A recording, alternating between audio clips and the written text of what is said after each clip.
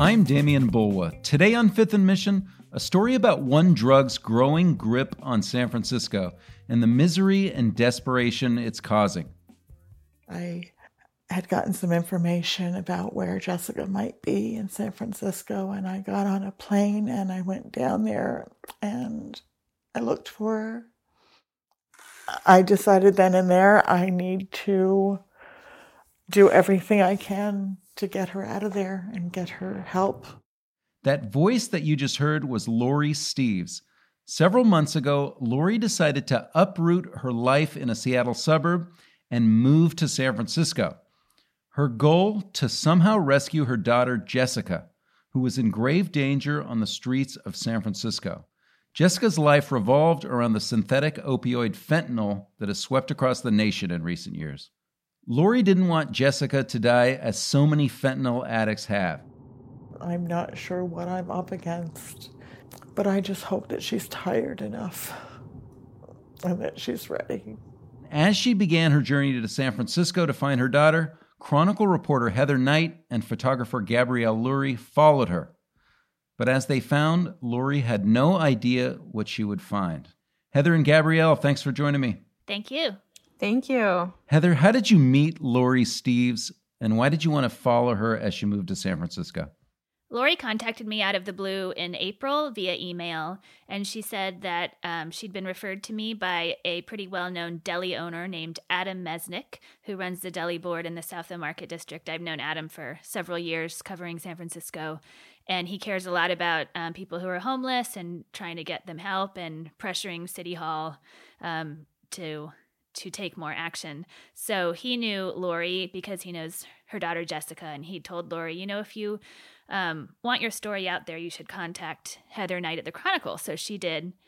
And Lori told me that she lived outside Seattle and had not spoken to her daughter Jessica in 9 years. And she knew Jessica was homeless and living in the Tenderloin and addicted to fentanyl. And she really wanted to save her. And she thought the best way to do that was move to San Francisco. And what was really propelling Lori was that she lost another child, Zachary, to a fentanyl overdose in December. And she felt she just couldn't bear to lose another child. So she said that she was moving to San Francisco and she would like me to tell her story. And Gabrielle, we talk about Jessica being homeless in San Francisco. What does that mean? Where exactly does she live? Does she find shelter at all? So Jessica bounces around a lot. She was in a hotel, the Monarch Hotel, for the majority of the time that we were following her. That was a shelter-in-place hotel during the pandemic. But she has largely been homeless on the streets, sleeping on BART, falling asleep on the sidewalk. She has a boyfriend who has an apartment, a single-room occupancy apartment, on Eddy Street, and she's allowed to stay there 10 nights a month. So she manages to be there, a few days a week, and that's when she really rests up. She says that when she gets there, she just instantly falls asleep for maybe 20 hours at a time. Wow. All right, I want to play a clip of Lori. This is her first impression of San Francisco when she moved down and began to search for her daughter. I think it's just disheartening being down here and looking at all of this. It's like there's so many faces, there's so many people, and she could be any person huddled over getting high. Heather, tell us about what happens to Lori when she arrives in the city. How does she make a new life? Does she immediately start looking for her daughter? What happens? Lori moved here in mid-May. She drove her Chevy down to San Francisco, and via Craigslist, she had found a room for rent in a home in the Bayview. She was pretty shocked immediately by all the price tags of pretty much everything here in San Francisco, including the room, which was $1,100 a month. She moved in there. She didn't have any work lined up when she got here, so she was quickly getting really worried about that. She found some cleaning jobs, cleaning people's homes on Craigslist, and she was looking for cooking jobs. Her main job up in Washington was cooking in a nursing home. So she was looking for cooking jobs here and just kind of scrambling to piece together enough money. But her main goal, of course, was to find Jessica. She'd actually come to San Francisco in April for a couple of days. She flew down, and went on a search of the Tenderloin, didn't find Jessica, but she posted missing flyers all over the neighborhood with her daughter's face and her own phone number. And that's when Adam Mesnick, the deli board owner, saw those posters and contacted Lori. And he was really her only point of contact when she moved to the city. She met up with Adam and he told her he'd be on the lookout, but it was pretty hard to find Jessica for several weeks. All right, before we get into how they find each other, I mean, this is not unusual, right? In San Francisco, there are parents who are constantly looking for their children or trying to connect. She's not the only one. Yes, and the last homeless count showed there are more than 8,000 unhoused people in San Francisco, and about 5,000 of them have literally nowhere to be. The others are in hospitals, shelters, jails, but there are about 5,000 just living on the sidewalks, and Jessica has been one of those until she temporarily got a spot in the shelter-in-place hotel.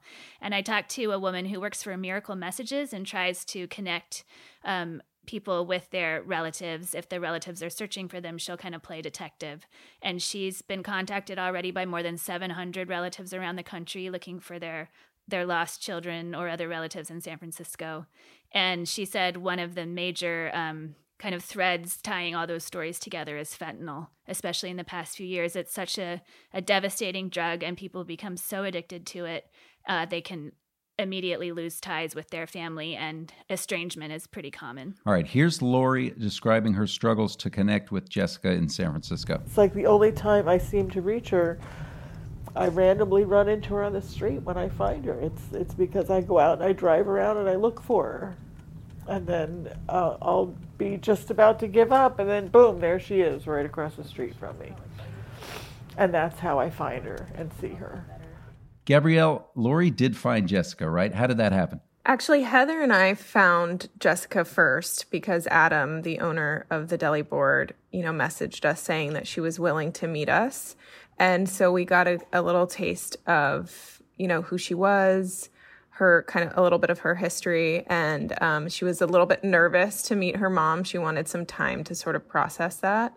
And so Lori found out that we had seen her, and she was pretty frustrated. So she just took it upon herself to go to the Tenderloin, ask people where her daughter might be, and wait. So she drove downtown, parked at Turk and Hyde, and she just sat there watching people walk by. And she said about 20 minutes later, she saw her out of the corner of her eye, and she just yelled and ran across the street to go find her.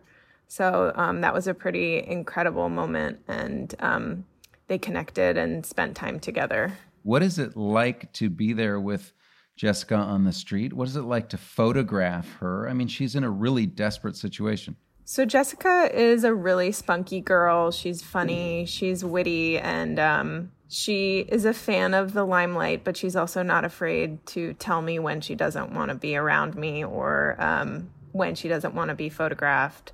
So I had to really tiptoe and earn her trust. The Tenderloin is not an area that is super friendly to cameras or photographers. So I treaded lightly, and I really just got to know her, spend time with her, show her that I respected her, and explain to her that her side of the story was really important. And eventually, I think she thought that it was worth telling her part of the story and letting me come hang out with her. There were times where I would drive around the Tenderloin for 6-7 hours and I couldn't find her. And then there were other times I would show up and she would be right there. And I never knew if it was going to be the right day or moment. But I just kept trying. I think we shared something in common with Lori, which is that it's really hard to make plans with somebody who has no phone and doesn't sleep regular hours and isn't usually in the same place and doesn't keep a schedule. Most of our sources, you plan to meet and you do, but this was all a matter of searching, and sometimes we'd find her and sometimes we wouldn't. Sometimes she was in the right frame of mind and sometimes she wasn't. So it was kind of a luck of the draw.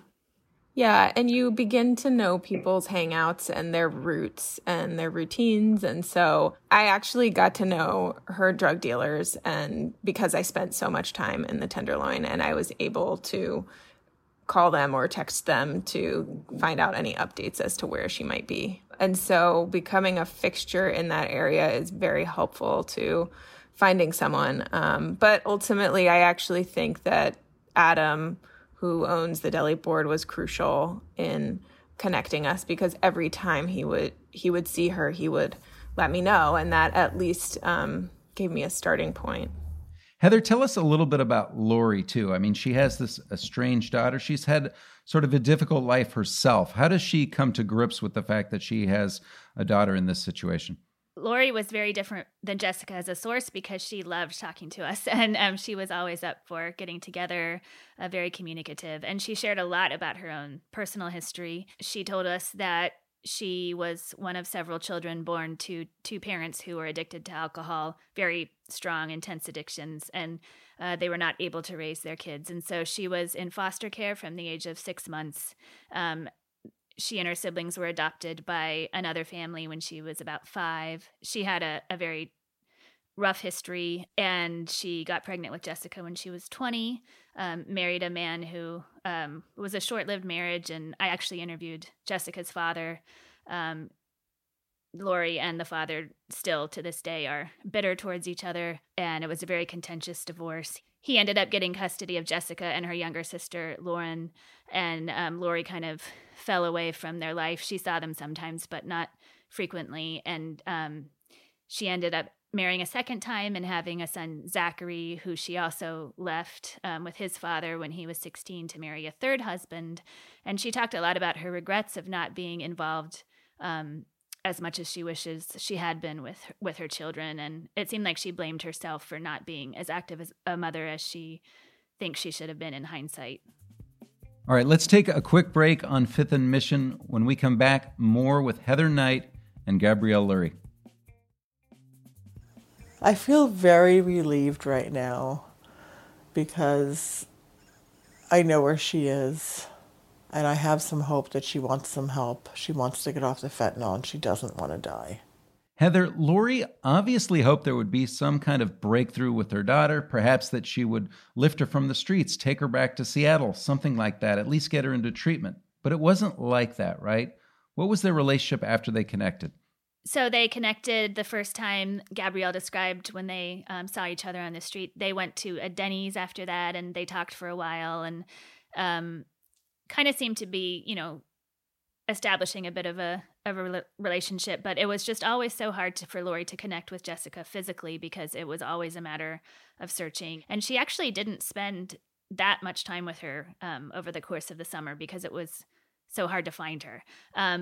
And a lot of the time, Jessica just didn't want her mother there. A lot of the times when I was with them, they would start arguing about pretty little things, like a lot of parents and kids do. But these arguments would just go in circles. One thing they fought about a lot was that Jessica has a very infected leg, and Lori was very desperate for her to get medical attention for that and kept saying, let's go to a hospital, let's go to a doctor. And Jessica kept saying, no, no, no.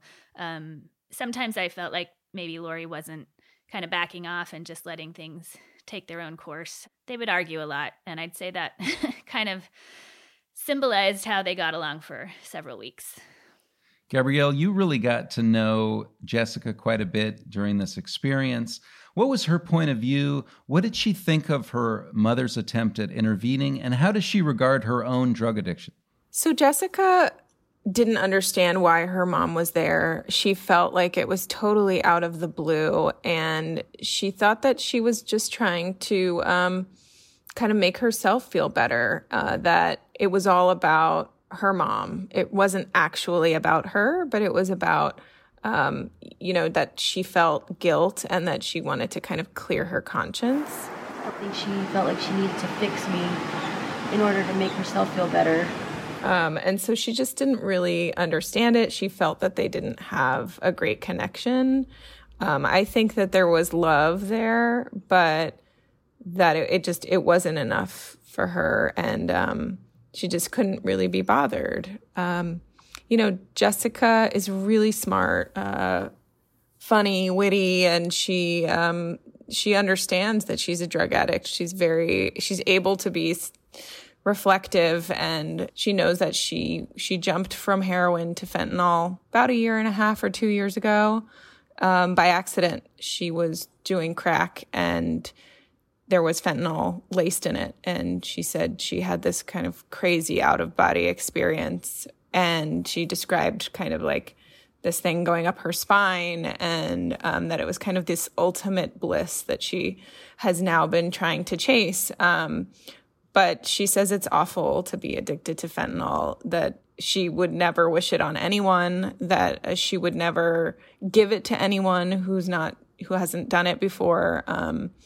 She knows that people are dying all around her, that the statistics are very high, and that she could be one of those numbers. But I think she just doesn't really know what to do. Here's Jessica talking about her life in San Francisco. Why the fuck would I leave here when I have everything that takes care of me given right to here. Me? Yeah, they take care of you here. As much as people think that they don't or say that they don't. But they do. They do. And it might be enabling or keeping you stuck in a cycle a little bit, but it's better than not surviving. Heather, we hear Jessica there saying she has everything given to her in San Francisco. What does she mean by that? It looks like she's barely hanging on. And on the other hand, she is allowed to live the way she's living in the center of the city. Yeah, she talked several times about how intellectually she knows leaving San Francisco would be the smart thing to do to get herself out of there, but that it's really hard. She described it as a vortex pulling her in, because she said several times she made comments about how it's so easy. She has, until recently, she had the housing provided in the shelter-in-place hotel, food, harm reduction materials like foil and needles and things to do the drugs more safely. Pretty much anything she needs, she said, is given to her, and she described it as being a pretty easy life in that way, which I think a lot of readers were surprised by, seeing these pictures and what life is like for her. Gabrielle captured that so clearly, but then to see the quotes that she thinks her life is pretty easy in a way were kind of striking. So I guess the question, though, is she given what she needs to do better? Well, that's the big question. Is City Hall doing the right thing? Is this compassionate or is this not compassionate? A lot of people would say the city needs to be tougher, but others say fentanyl addiction is a health crisis, not a criminal justice issue. So, it's this push and pull that nobody's really figured out the answer to. I think one thing that's pretty clear is that there could be a lot more treatment. Even if somebody is ready for treatment, we've written about this before, it's just really, really hard to access in San Francisco. It's not available. There are long waiting lists. The hours are pretty short. And it's especially hard in the evenings and on weekends. Social workers have told me that if somebody, has some situation, say they land in jail for some reason one night, and that convinces them, I really need to enter treatment, they get out at midnight, there's nowhere to go. They can't get the treatment then. So by the time the treatment centers open, they may have lost all motivation. So you need to have the treatment available whenever somebody is willing to take it. I never saw anyone offer Jessica anything or ask her if she needed anything. She was definitely getting, materials like foil or straws regularly, but was never offered any meaningful kind of help. It felt like there were Band-Aids everywhere, but no real solution. At one point, Lori turned to me and said, well, what if she says that she's ready to go to rehab? There's no bed for her. I don't know where I would even take her. So I think that there's so many layers to this. Even Jessica would say that, okay, I'm going to go to the methadone clinic and I have to walk past all my drug dealers and all of my friends. I think that it seems easy, like, oh, they can just get off it by going on methadone. But, they're part of a community that exists very differently than ours, a bubble in which she can turn a corner and get whatever she needs. And, turn another corner and steal and then resell something. And so it's not just the drugs, it's also the lifestyle. So she has to relearn, how to live in society. And I think that is really hard in addition to trying to get clean. Heather, we want a happy ending to this story. We'd love to see Jessica get help, leave the city even. But this story did not have that ending, right? No. By August, Lori knew that this was a pretty futile attempt. She flat out said she doesn't want my help. I want her to try a little. I can't stop using for her. I can't even go to rehab for her. I'm just going to go home and start saving for another funeral. And the other huge issue for Lori was that the money. I think a big layer of this story is how hard it is for somebody who, makes, say, $18 an hour, $20 an hour as a cook to survive in this city. And Lori wasn't offered any help either. So she was just constantly scrambling for money between, parking tickets or gas, which is so expensive, or food, which is so expensive here. She told me several times, like, my bank account is down to $4. And so between Jessica just not wanting her help and the finances, she was getting really depressed and realized this just wasn't working. And so she told her landlord and her boss that August 31st would be her last day in the city. And Gabrielle and I saw her take off across the Golden Gate Bridge. And she did indeed leave the city. Here's Lori on that decision to give up. I'm scared. I'm still scared that something could happen anytime. I wish I could say I was leaving having had success here, but I've done what I could.